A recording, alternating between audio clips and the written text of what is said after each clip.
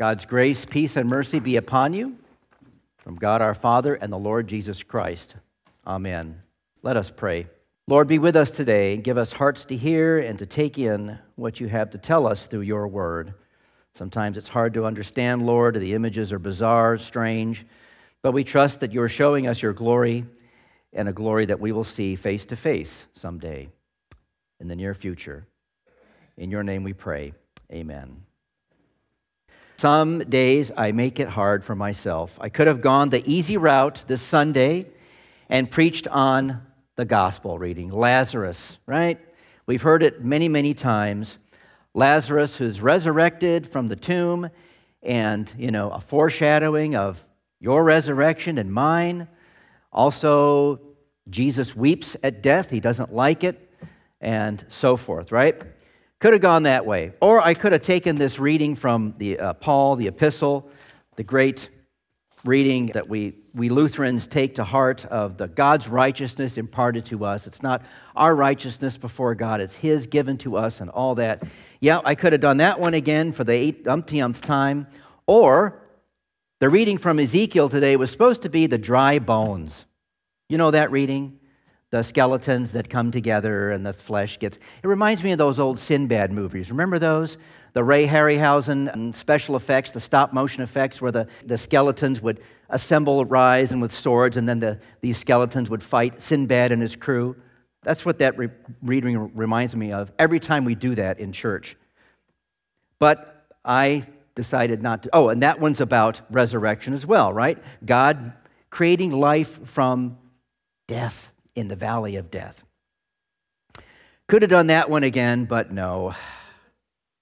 I chose to talk about another bizarre scene from Ezekiel.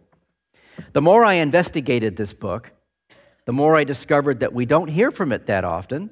And when we do, it's only the dry bones part and a few other short texts later on in the book, but not the beginning of it. We don't hear about the wheel. Have you ever heard anyone here read that reading before in all the years you've been coming here? I never have. I've never heard it. It's not in the lectionary. So I chose to talk about that. So this may be a total dud sermon. Maybe, I don't know. We'll see how it goes. But I dug into this reading, and it's pretty interesting. Ezekiel saw the wheel. Woody Guthrie wrote a song about that. Johnny Cash sung it. So did Louis Armstrong. It's a song about bootleggers and hypocrites. But the chorus goes, Ezekiel saw the wheel. I'm not going to try and sing it. Maybe you know the tune. But it goes, Ezekiel saw the wheel way up in the middle of the air. Ezekiel saw that wheel whirling way up in the middle of the air. Now the little wheel runs by faith, and the big wheel runs by the grace of God. I don't know how he knows that. And a wheel in a wheel whirling way up in the middle of the air. Song sounds just as strange as the text itself. I don't know. There was also a short-lived television series called Project UFO that mentions this wheel.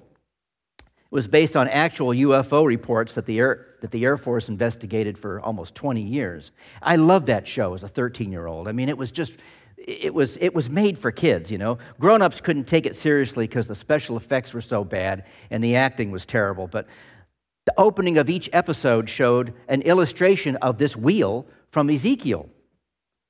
And Jack Webb's voice would, remember Jack Webb from Dragnet? Well, he produced the show. His voice came over the TV and says, Ezekiel saw the wheel. These are unidentified flying objects that people say they are seeing now. Are they proof that we are being visited by civilizations from another race? Or just, what are they? Well, I wish I knew, Jack, don't you? It's a safe bet, I think, to say that UFOs are not the wheel that Ezekiel saw in his vision. And I don't know about you, but I would think if there were any spacecraft visiting us from another world, it wouldn't have eyeballs all over it. Don't you think? I mean, come on. This is the kind of stuff that God wants people to see when He gives them visions. John saw something similar in his vision, except all the eyeballs were on an animal. As bizarre as Ezekiel chapter 1 is, and what do you do with it? I want to at least address two questions. One, what did this vision mean to the Jews who heard it at the time? And what does it mean to us Christians today? I will attempt to address those questions. Now, those might not be the questions you had on your mind when you heard this reading, but whatever those are, give them to me, and I'll try to answer them. But I think I'm asking the first question several hours too early because Yoel Ben David is on his way here right now, and I want to ask him what it means to the Jews, what this vision means. I don't have any Jewish commentaries on the Old Testament, so I have to work with the Christian view of this text. Nevertheless, whether you're Jew or Gentile, there's some basic things to know first, which sets this opening scene up. First, just who is this Ezekiel anyways? Well, he was an Israelite priest, and he was the son of an Israelite priest. That's about all we know. When did he live? Well, around the years 600 BC to 575 BC or so. Ezekiel lives during the Babylonian captivity. So he's an exile in Babylon when God comes to him in a vision and he begins writing his scroll. Israel has already been punished once by God, 200 years earlier, by the Assyrians. And they're being punished again, having been taken to Babylon. Jerusalem is destroyed. It sits in ruins hundreds of miles away from the Jews. And Ezekiel will talk about that in retrospect later. It's interesting to note that while Ezekiel was a priest in Jerusalem before the exile, he isn't a priest in Babylon, it seems. God calls him to a new vocation. A prophet. And prophets weren't always listened to by their people, especially by upper-class citizens and well-to-dos who were more content with their lives and the status quo. They didn't like hearing oracles and prophecies against them or the people because it upset their routine in life. Even in 70 years of captivity in Babylon, it wasn't like it was in Egypt. In Babylon, the Jews were allowed plots of land, and they were allowed to live in homes, and they were allowed to have jobs. So they fit in well with Persian society, and after a generation or two, some families were settled in quite nicely and didn't want to return to Israel.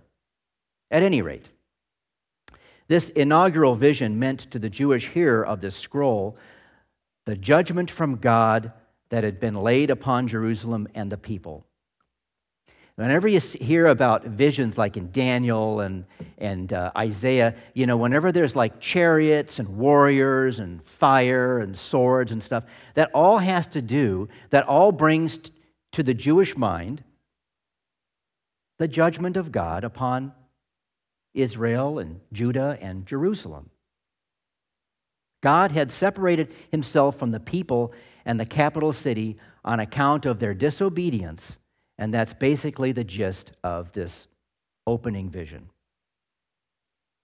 Now, from a Christian view, that meaning of judgment against Israel remains, it's still there, but more has been revealed in the person and Godhead of Jesus Christ.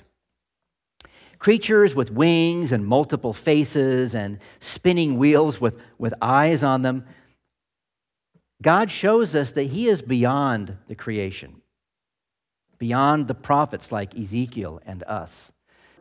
Our assumption of things is based on what we see here on earth.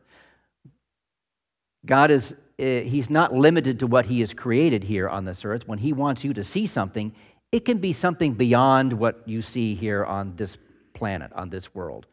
So that's what goes on in these visions. God is beyond the creation. He can conjure up things in his mind and in your sight, things that are way out of this world. And he is beyond the prophet Ezekiel.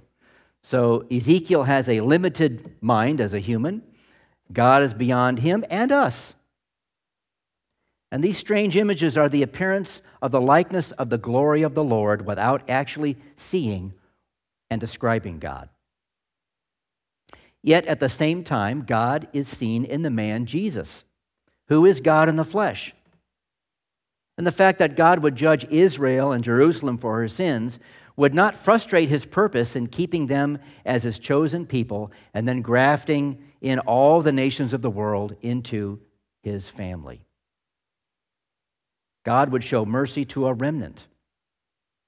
These Jewish people would survive captivity, and they would one day return, a few of them would return to Jerusalem and rebuild it and restore restoration in their land.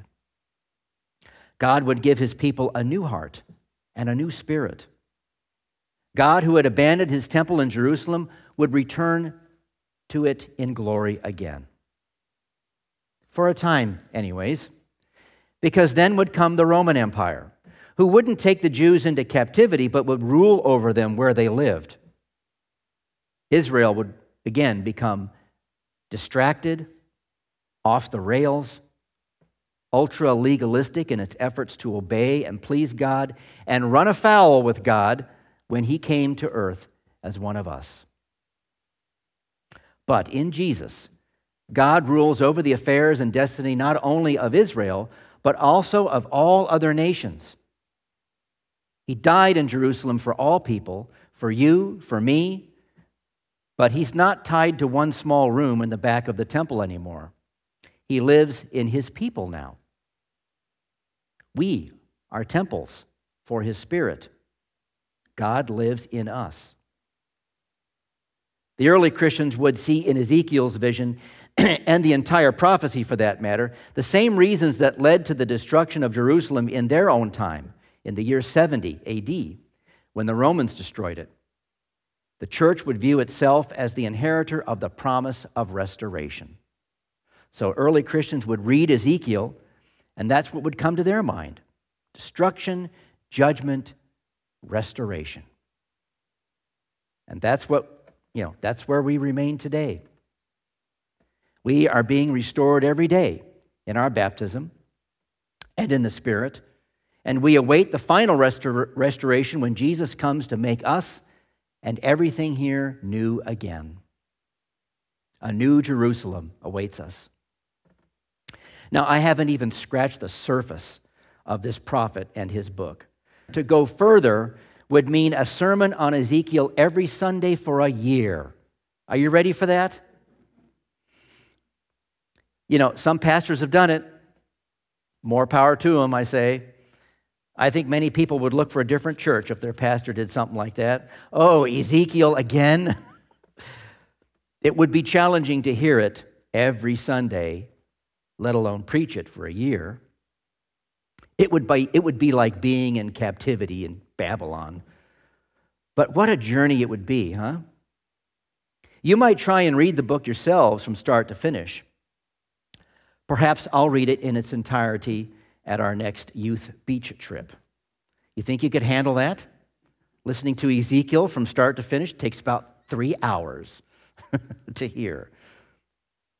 Judgment and destruction for sin, restoration on account of God's mercy, love, and compassion for his people. That's what it was all about then, and that's what it's all about today. May God keep you in his restoring grace. Amen.